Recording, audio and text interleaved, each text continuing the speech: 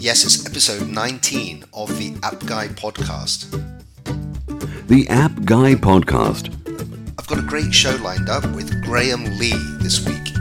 Straight from your host, Paul, the App Guy. Yes, I'm Paul the App Guy. Sharing his app entrepreneur journey with you for your enjoyment. And Graham Lee is going to be a great guest because he is the app developer behind Terry Pratchett's app, Discworld. The App Guy podcast. So let's get into the show. And now, Paul, the App Guy.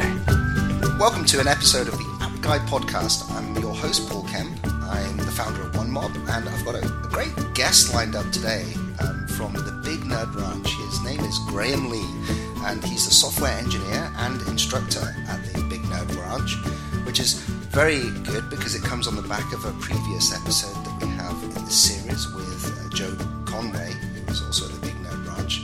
Very respected outfit there. He lives in Leamington Spa, and that's actually in the UK for all the people listening outside who don't know where that is.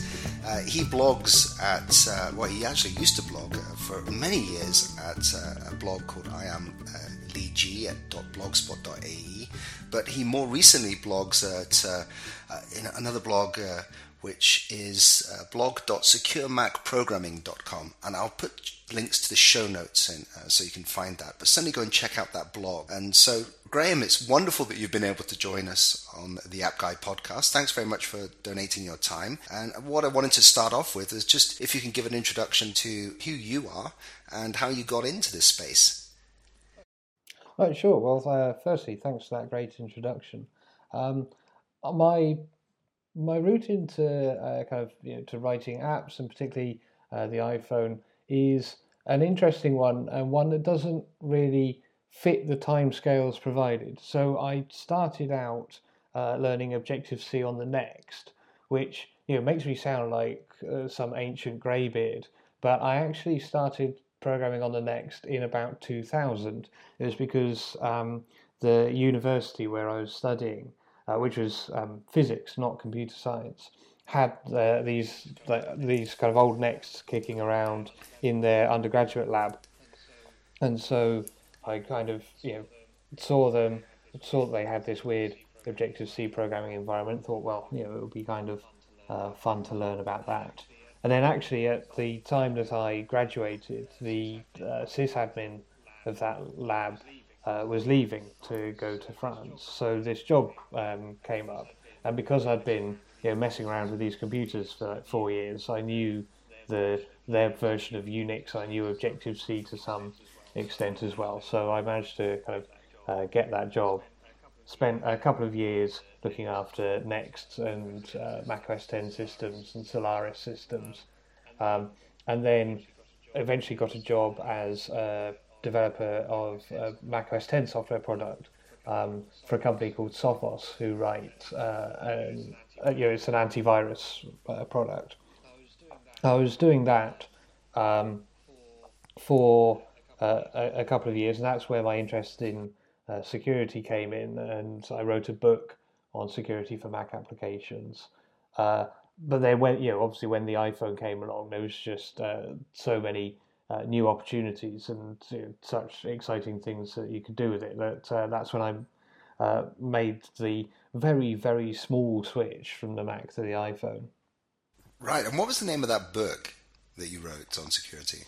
It was called Professional Cocoa Application Security, which is a very exciting title. That's a great summary of what you were doing. And what was it like working on the Next machine? Developers probably now jump into Objective-C without that experience. Was it necessary to have that working on one of those old machines?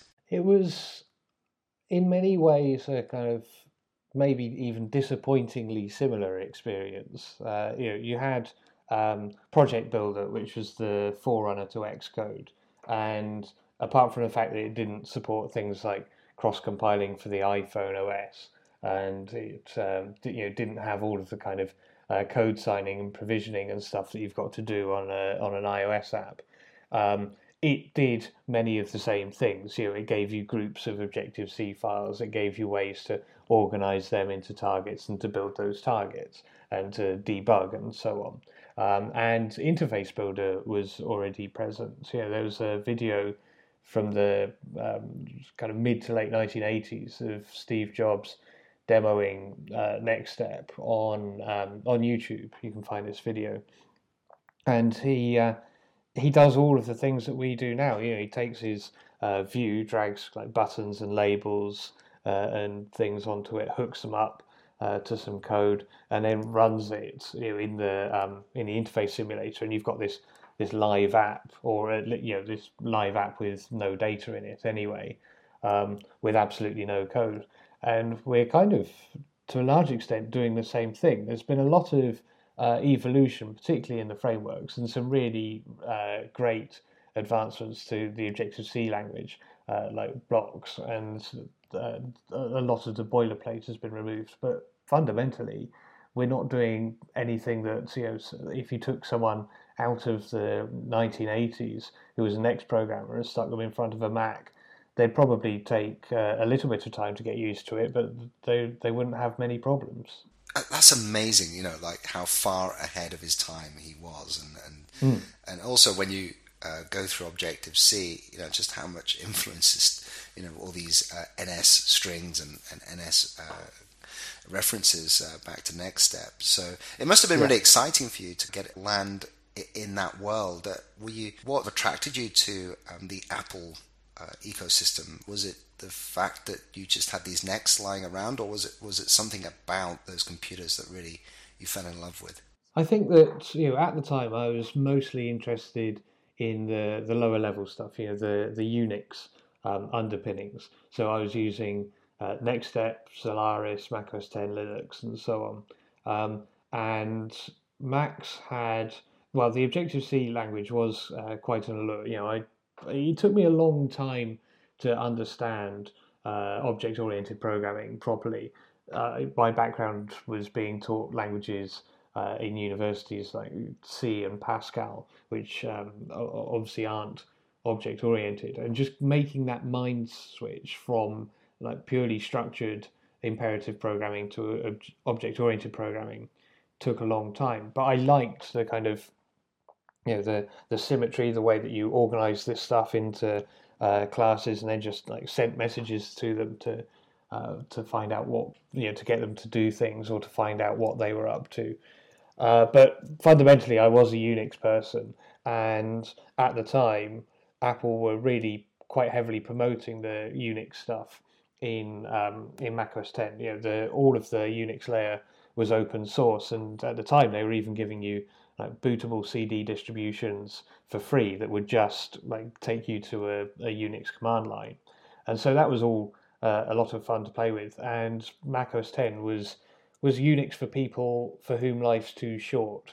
Linux has come on leaps and bounds, and you can download an Ubuntu CD, start it up, and like everything will just work. But back in those days, you had to kind of spend a lot of time tweaking like your X11 configuration or your Ethernet configuration. And if what you wanted to actually do was to have fun with your computer and to get it to do stuff, then this was a bit of a roadblock. And Mac OS 10 was the Unix that didn't have that roadblock. From your experience, there's people listening to this that perhaps they are trying to make a decision. They want to get into app development. Maybe they're at the early stages of that. I mean, this is the App Guy podcast, so hopefully the majority of people listening are thinking about apps, for iOS. What would be your suggestion on anyone thinking about the language that they want to use to write iOS apps? So in my experience, the cross-platform things, like I've used things like Titanium and PhoneGap, and if you've got that kind of background in knowing JavaScript, then they can certainly kind of get you somewhere a lot quicker than learning a whole new language would. But they don't necessarily kind of take you all the way. Often the kind of feature parity between what you can do with the native frameworks and what you can do with the cross-platform tools, they are kind of catching up, and I couldn't necessarily like think of a checklist of things that are only available in one or the other. And of course, like Titanium does let you add these like plugins to bridge to the native code. But if you're having to do that, then you've had to learn Objective-C and JavaScript and maintain both of them in the same app. So for me, it makes a lot more sense to just build the app using the native tools and to then get kind of the best like impedance match with the frameworks, and also to reduce that kind of uncanny valley thing where some of the cross-platform frameworks try to do something that makes sense um, on both platforms, but is slightly alien to both. A great example would be that Android has these kind of contextual menus that you get with a long press, and that's just not a thing that you have on an iOS app. So if you wanted to like add a feature that was some kind of contextual feature using a cross-platform thing, you've either got to write it twice so that you get appropriate UI on each of the platforms, or have something that's out of place on at least one of the two. So let's jump gears a little bit, because also people listening Mm. to this will be in that position where they may be working for an organization, a company, and they probably want to do their own thing. They either want to get into freelance work, set up their own company. You've been there, you've done that. What was it like? Because you now have gone and you've got this position at the Big Nerd Ranch as a software engineer and instructor. Tell us about the two different worlds, that world of doing your own thing and how it felt, and now, as an employee.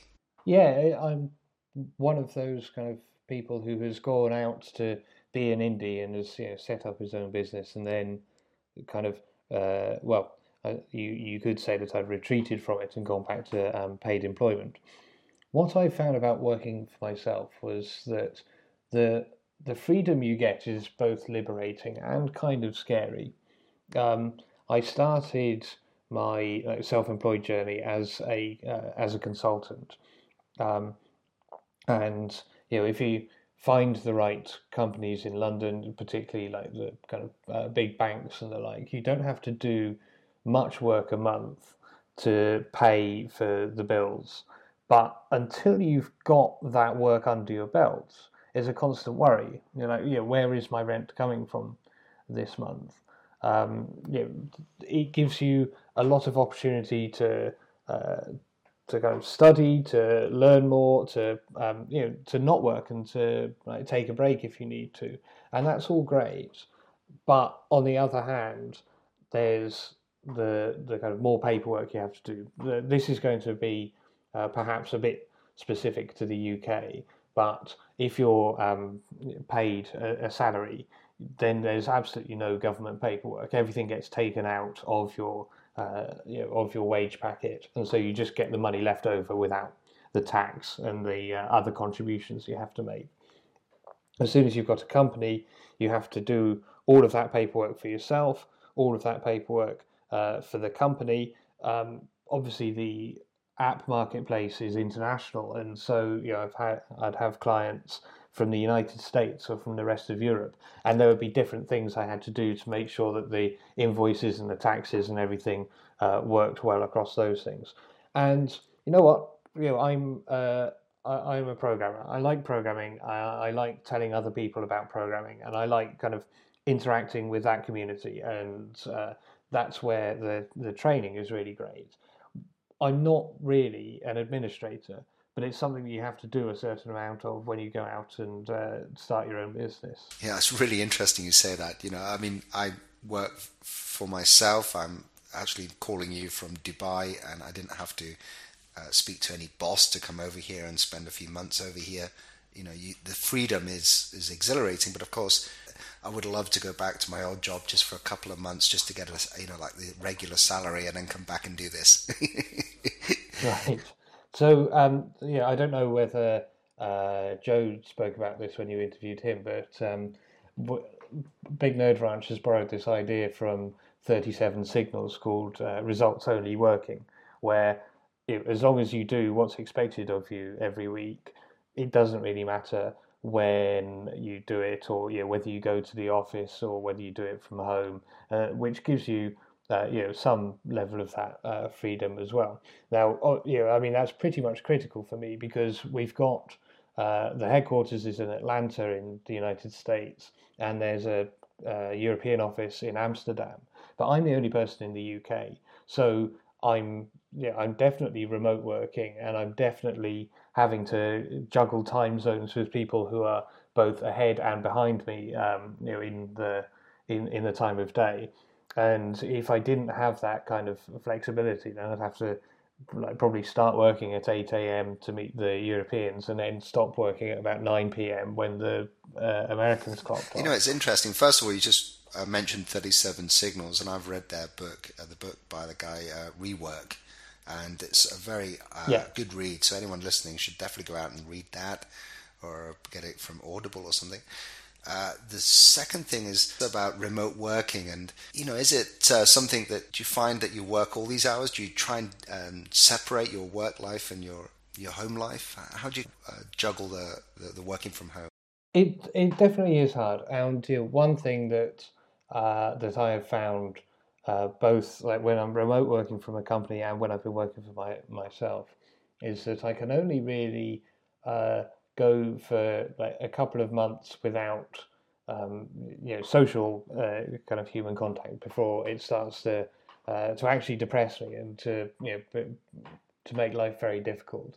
So you have to, or at least I have to, find a social group that's engaging. And I play a lot of music. I play violin, and mostly kind of English folk music. So I go to like pub sessions. I join bands. I play with other people, and that kind of thing is critical for two reasons. One is that it forces you to get up from your desk. You have this commitment that you're going to a practice at like 7 p.m. You've got to do it. You've got to stop working at that point.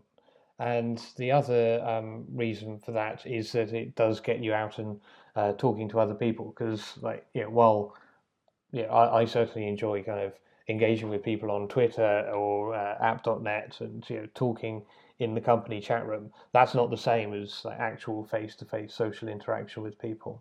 So those are both important. I mean, other than that, my only kind of hard and fast rule is that I stop at some time on Friday afternoon and don't pick anything back up until Monday. Like weekends are completely off limit. And I wish I should take your advice. I've just put a midnight call in on Friday, which. Yeah, I would not do that. There's a couple of things I was thinking of as you were talking. One is that for anyone listening, and if into music, then we had recently a professor of music innovation from the University of Birmingham, and his name was Andrew Dubber, and that's a really interesting episode to listen to. But also, I was thinking as well that you kind of reminded me that for people perhaps in employment wanting to be an indie app developer and getting excited by the freedoms, of course, running your own business doesn't give you 100% freedom because of all the paperwork you were talking about and all the commitments. And actually working for a really cool company that does the flexible working from home and the stuff that you were talking about from the 37 Signals, that could be a choice for people as well. And it just reminded me to kind of mention that may be something to think about other than running your own business. That's not the be-all and end-all to get the freedoms that you want in life. I agree with you completely. I mean, I find it, I actually find it kind of more liberating to be working for a good company with with a culture that I agree with and I'm happy to engage in than I do working for myself.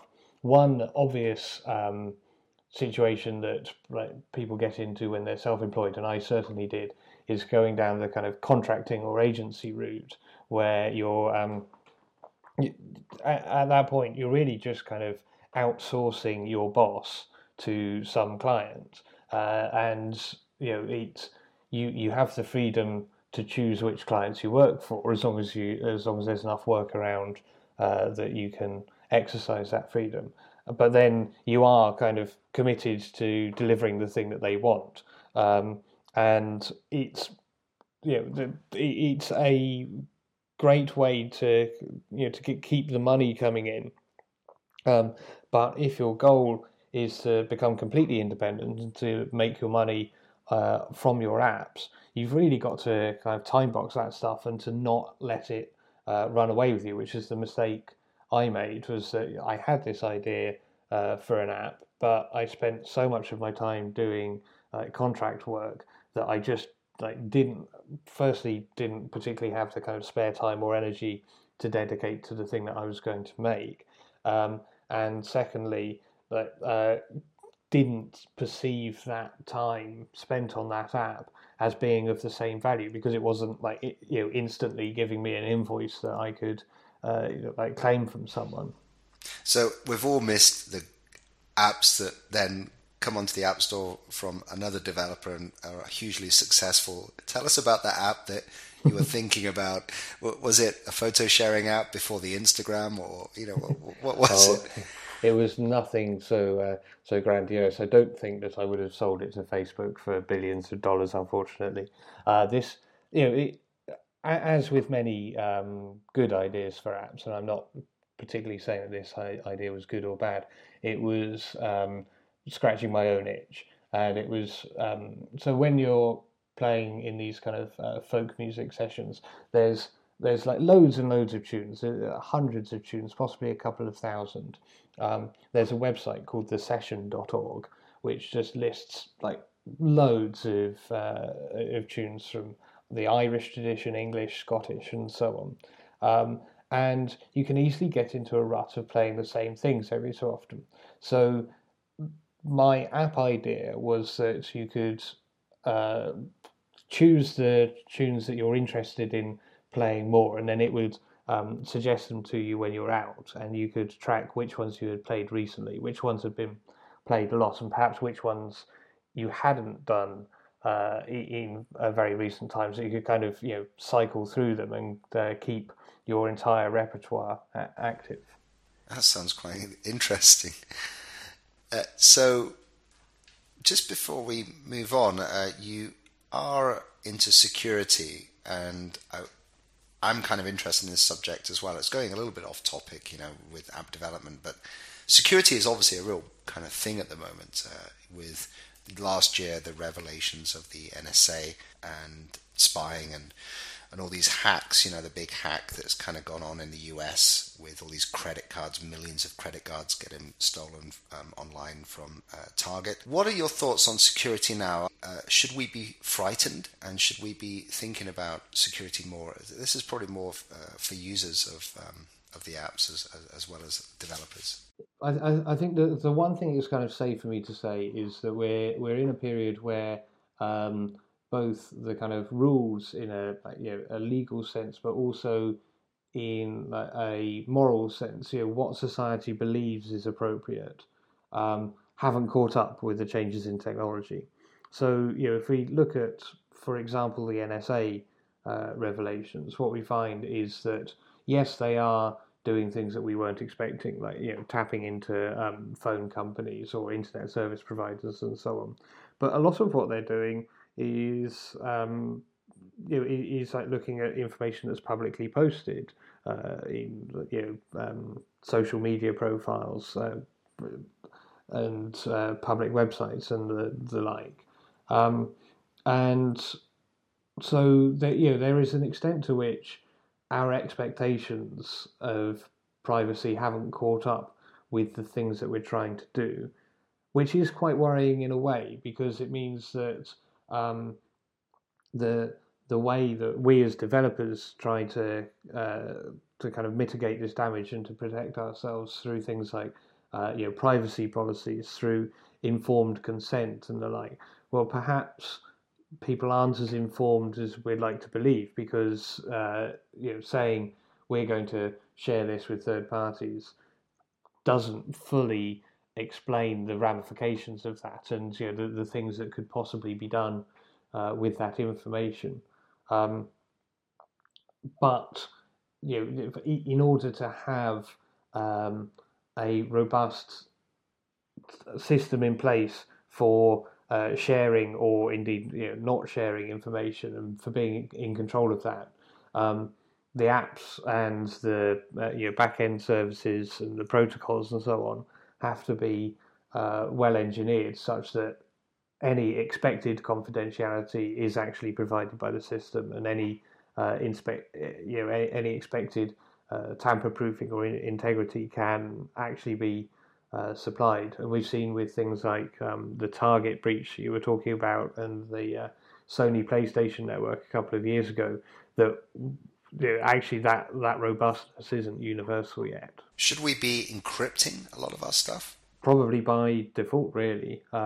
It's easier to say, let's everything is encrypted and all network traffic is encrypted, and therefore like the problems that exist with leaking data are either accidental misunderstanding of how the data is going to be used, or are coding errors, than to say we'll just lock down specifically the things that we think of, but actually it turns out the stuff we didn't think of was sensitive too. I mean, this is a problem in general with designing any system, is the idea of framing. Once you kind of say, right, I am worried about the confidentiality of that thing, you start to forget about, or ignore, or just like fail to notice everything else that's going on, because you're focusing on this one part of the system, and so any like untoward events that could happen from the rest of the data being public aren't going to be the things you're thinking of when you're securing that one little bit that you decided to focus on. It's just interesting times. I mean, should we be sending our emails encrypted? Again, yes, because you send quite sensitive stuff over email. So let's just say it should all be encrypted, and then we only have to worry about the slight like bandwidth overhead or computational overhead of doing that work, rather than saying let's make it a ceremony. As it currently is, you have to go through like getting an S-MIME certificate or getting PGP set up, and then importing your contacts keys into your keyring and all of this nonsense. And people get that wrong, and so even well-intentioned people who are trying to send encrypted mail currently find it very hard to do so because of the complexity of doing it. There was a great paper. Oh, it was a long time ago. It might have even been the 1990s. Look for the phrase "Why Johnny Can't Encrypt," and that's the title of a paper that was looking into the PGP mail interface from a version that ran on Mac OS 8 or OS 9. So it's really quite old. And they found that the UI of this thing was kind of well thought out, and all of the buttons were clearly labeled. But because the problem itself was something that people didn't know how to solve, or particularly kind of think about, and like public-private key encryption is just not something that you come across in your day-to-day activities, it's still really hard to use, no matter how nice a UI you put on the top. Yeah, I was going to ask if there's any resources where people can go if they do want to encrypt their emails or encrypt their data flow from their iPhones and smartphones. There is there's a free version of PGP, which is called GPG, the GNU Privacy Guard, and that certainly exists on OS 10 Mail, and I think there is a Mail app that can use it on iOS as well. But you have to have all of the people who you're going to communicate using encrypted mail have to have kind of opted into this thing, and you all have to have set up your keys on your own systems before you can get that thing to work. There's no general way, because of the way that email works, there's no kind of general way to just get complete end-to-end encryption between any two unknown emailers. Yes, yeah, that I did have a look into this, and it was beyond me. Not that that's difficult to get beyond me, but trying to understand PGB. There's a good actual podcast called Security Now, and I think last year there was some discussions on which emailers to use. But let's move on, because I could talk all day about security. It's something I listen to and something I'm interested in, especially when you submit an app. I think the App Store actually asks, is there any cryptography in your app? You've got to hit yes or no. I'm assuming that if you hit yes, it probably wouldn't let you to submit your app.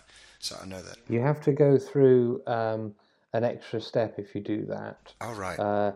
This is a US government restriction. Sometime back in the 90s, I think it was under Clinton, the US government decided that encryption and indeed supercomputers were potential weapons of mass destruction.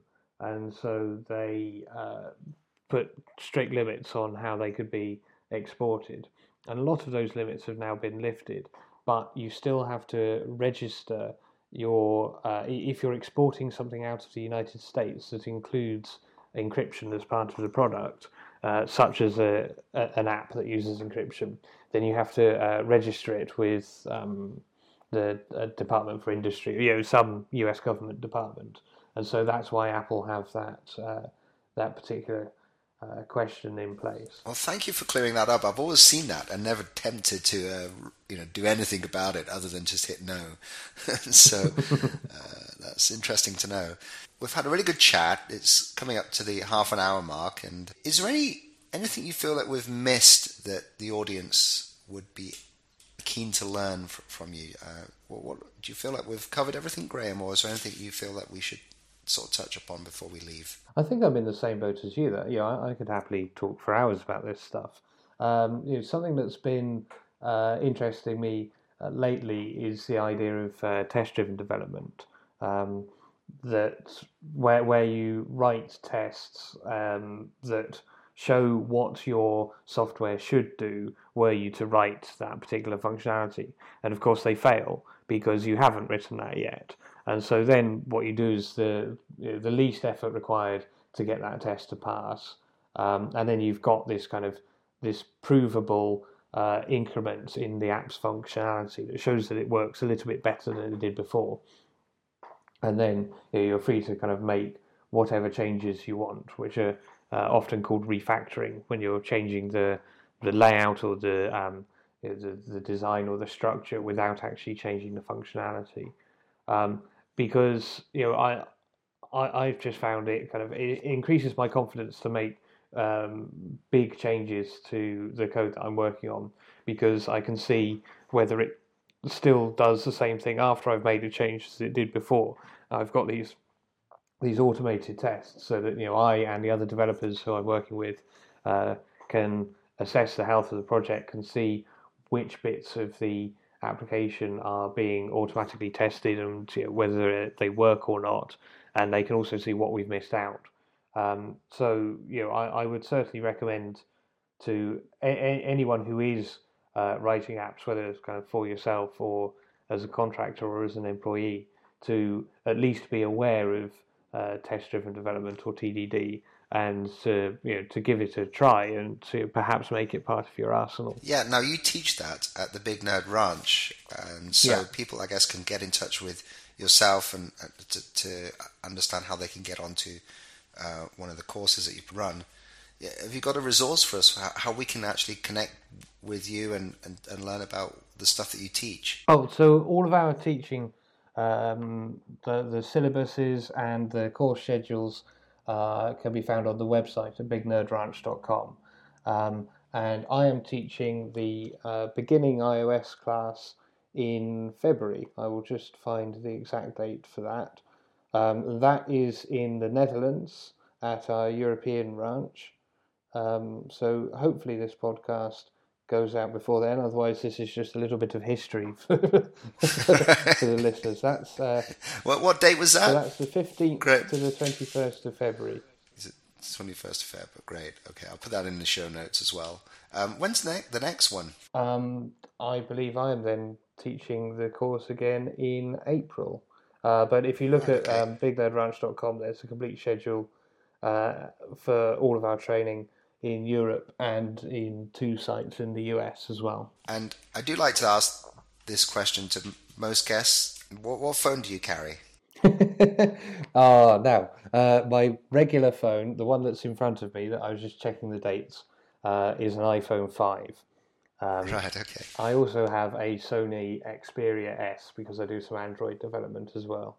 And what's on your home screen of the iPhone? What great apps could you suggest to anyone listening? So the one I was just using then, which is absolutely brilliant, is Fantastical, which is by FlexiBits.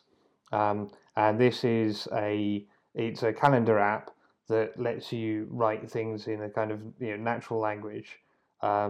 And so I can just say interview with Paul on Skype at 8 p.m.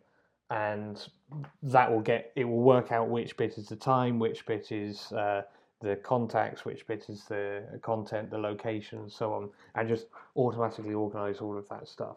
And that's just so much easier than going through the UI of the calendar app and adding the details that way. That is the one app that probably saves me the most time on my phone. That app is called Fantastical. I'll put a link to the show notes. And how can people reach out to you, Graham? What's the best way of getting in touch with you? Best way to find me is on Twitter, where my handle is SecBoffin, which I suppose is a bit of a UK-centric way to say security expert. It's spelled SecBoffin. Graham, it's been very interesting. Thank you so much for your time to join us on the App Guy podcast. I've thoroughly enjoyed it. There's a load of questions. Clearly, you're highly proficient in your subject field, very knowledgeable, and I would love to have another chance to chat to you because there's so many more questions that we could go through. But for now, Graham, it's been a pleasure, and I really appreciate you joining me on the App Guy podcast. Thanks very much for having me on. I've really had a very good time on this interview. Thank you for listening to this podcast. Stay tuned for the next episode. The App Guy podcast goes out every Sunday and Thursdays. If you want to be a guest on the show or suggest someone, then please send an email to info@onemob.com.